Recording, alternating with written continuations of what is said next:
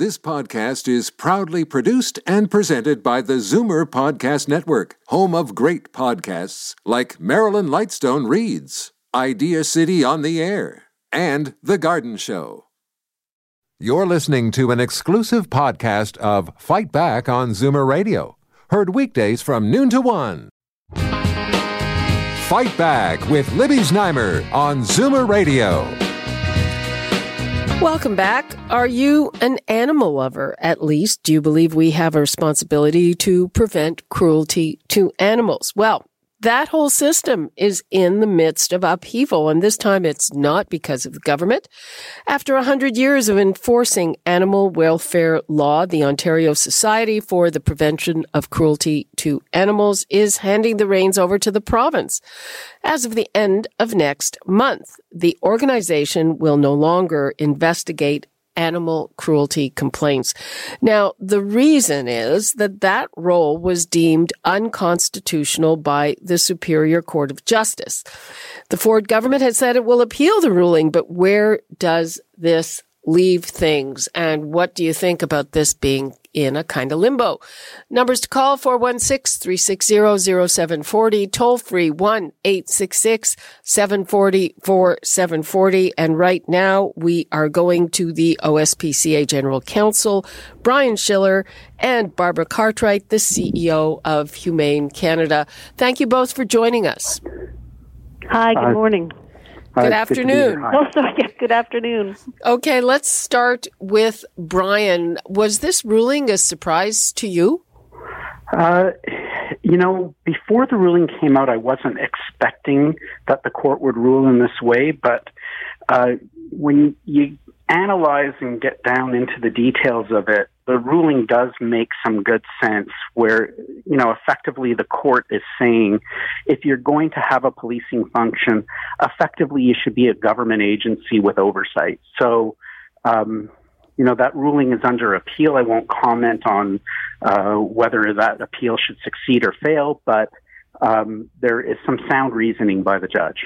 Okay, and the OSPCA is the only charity in Ontario that is tasked with law enforcement. Well, that's not entirely accurate. It's mostly, there are humane societies throughout the province that are affiliates of the OSPCA that have enforcement powers. And you've had this since 1919? That's correct. Okay, and just for my information and our listeners, who pays for the enforcement? Is this through charitable donations? Does the government pay part of it? Up until 2012, enforcement was paid entirely through donation dollars. In 2012, the government started providing some support towards the payment of enforcement services to the tune of approximately $5.5 million a year. Okay. Barbara Cartwright, CEO of Humane Canada. What's your take on all of this? Well, we certainly support the court decision around increasing transparency and accountability in enforcement services. We see different regimes and structures across Canada. So humane societies and SPCAs have been enforcing the law for almost 150 years across the country. And it depends on which province you're in as to how those powers are constituted. And other jurisdictions do have allow for the transparency and accountability. So, of course, we support that in Ontario. What do you mean by that? What would be allowing for transparency? Is it done by a humane society, or is there some kind of government oversight? Exactly. It's government oversight, whether it's being able to appeal directly to a government authority in order, if you have a concern about, say, a confiscation of your animal, having the ability to get access to information with regards to enforcement authority.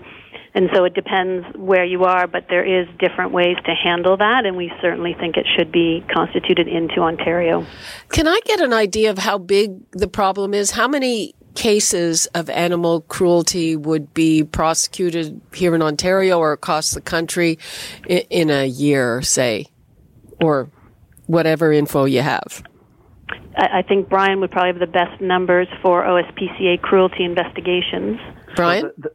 So the number of cases that are prosecuted versus the numbers that are investigated, there's a dramatic difference in those numbers. So the number of cases that are prosecuted annually in the province of Ontario are in the few hundreds. Right. And the convictions are quite low, and the sentences are quite low. The problem doesn't lie in particular with charges being laid, but it's the day-to-day investigations that involve primarily dealing with domestic animals, dogs and cats, and complaints related to varying issues from dehydrated animals to animals that appear to be too thin. And so it's entirely complaint-driven. And so that's the day-to-day work that enforcement officers deal with. And so do you have a figure on how many you investigate? We investigate, I believe in the last year, it was somewhere in the vicinity of 2,000 complaints in the province of Ontario. And how many people do you have doing that? There are, up until recently, there were approximately 60 officers. Okay. Now, the province came out with a statement saying they're committed to animal welfare. What does that add up to, Barbara Cartwright? I think the announcement on Friday was excellent because the government did step forward and indicate that they recognize the importance of improving the animal welfare system in Ontario, something that many folks have been calling for quite some time.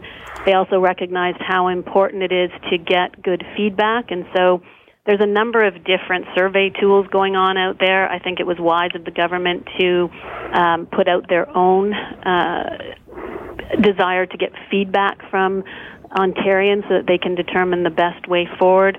And then we were very pleased that it recognized that the OSPCA is one organization that has decided to step back from enforcing, and that's well within their rights to do that, but that there are many independent humane societies, as Brian was just speaking about. They're also known as affiliates, but they're independent organizations that have been enforcing the law, working with the OSPCA for 100 years as well. And they're happy to continue to support the government through this transition time by continuing to provide services because they have trained staff. And for us, that's important because we don't want to see any animals falling through the cracks during this transition from the current enforcement system to a new enforcement system.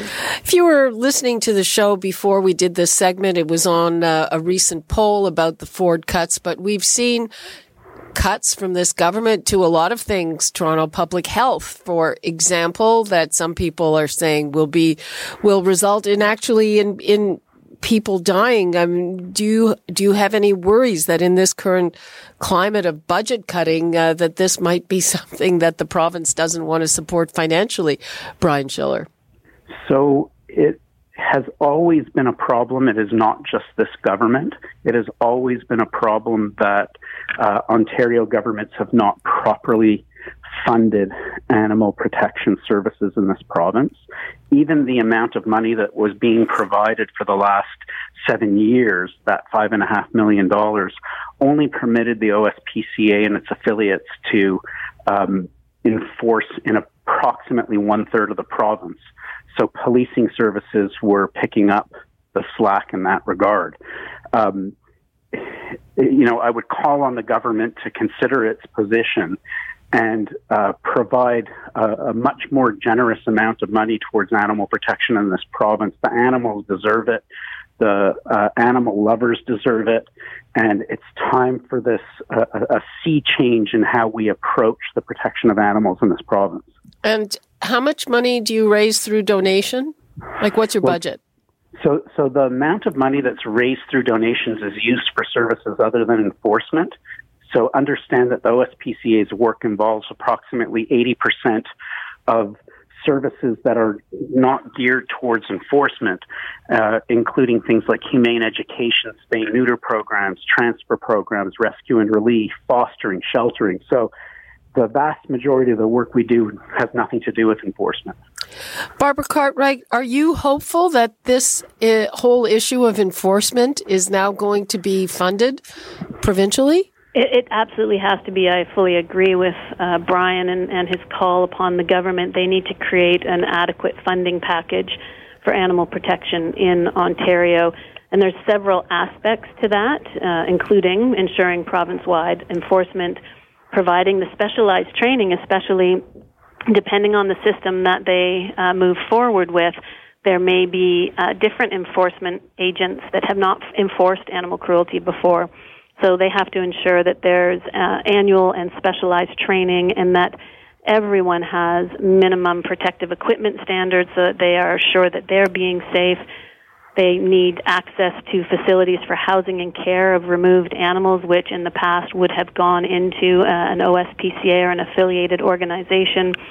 They need to have really a strong integrated approach with prosecution, which has been challenged, I would say, in Ontario in particular. There's other provinces where there's greater cooperation between enforcement and prosecution, and they need access to specialized resources. So there's a great number of areas that need adequate funding or the system will simply not work. And do you have a handle on what would constitute adequate funding? I do not have an answer for you on how much the government will need to put together in order to ensure that it is properly funded. Brian, do you have a number in your head? Well, it's difficult. I have heard numbers over I've been doing this work for the better part of a decade now and have been involved in addressing issues related to what funding should be. And it really depends on the model. So at the OSPCA, our belief is that the service should be through a government agency, whether it is specialized police constables, and that system is in various provinces in the country, or whether the service is downloaded entirely to police services. What should happen is humane societies, the OSPCA and other humane societies in the province, should provide support to the enforcement services. So where Barbara's talking about needing specialized training, there certainly will require levels of training for those police officers. Oh, I'm going to, interrupt you because we're out of time. So I was just curious before we go, do you have a number in your head about how much the province you think should provide for this? It's difficult to put a number on it. Policing services have in the tune of $1 billion. So wow. It should be a lot more than they provide now. Okay. That's all the time we have, and I guess we will have to see how this problem sorts itself out. Thank you so much to Brian Shiller and Barbara Cartwright. Appreciate your time. Thank you. Thank you. You're listening to an exclusive podcast of Fight Back on Zoomer Radio. Heard weekdays from noon to 1. You're listening to an exclusive podcast of Fight Back on Zoomer Radio. Heard weekdays from noon to 1. You're listening to an exclusive podcast of Fight Back on Zoomer Radio. Heard weekdays from noon to 1. This podcast is proudly produced and presented by the Zoomer Podcast Network, home of great podcasts like Marilyn Lightstone Reads, Idea City on the Air, and The Garden Show.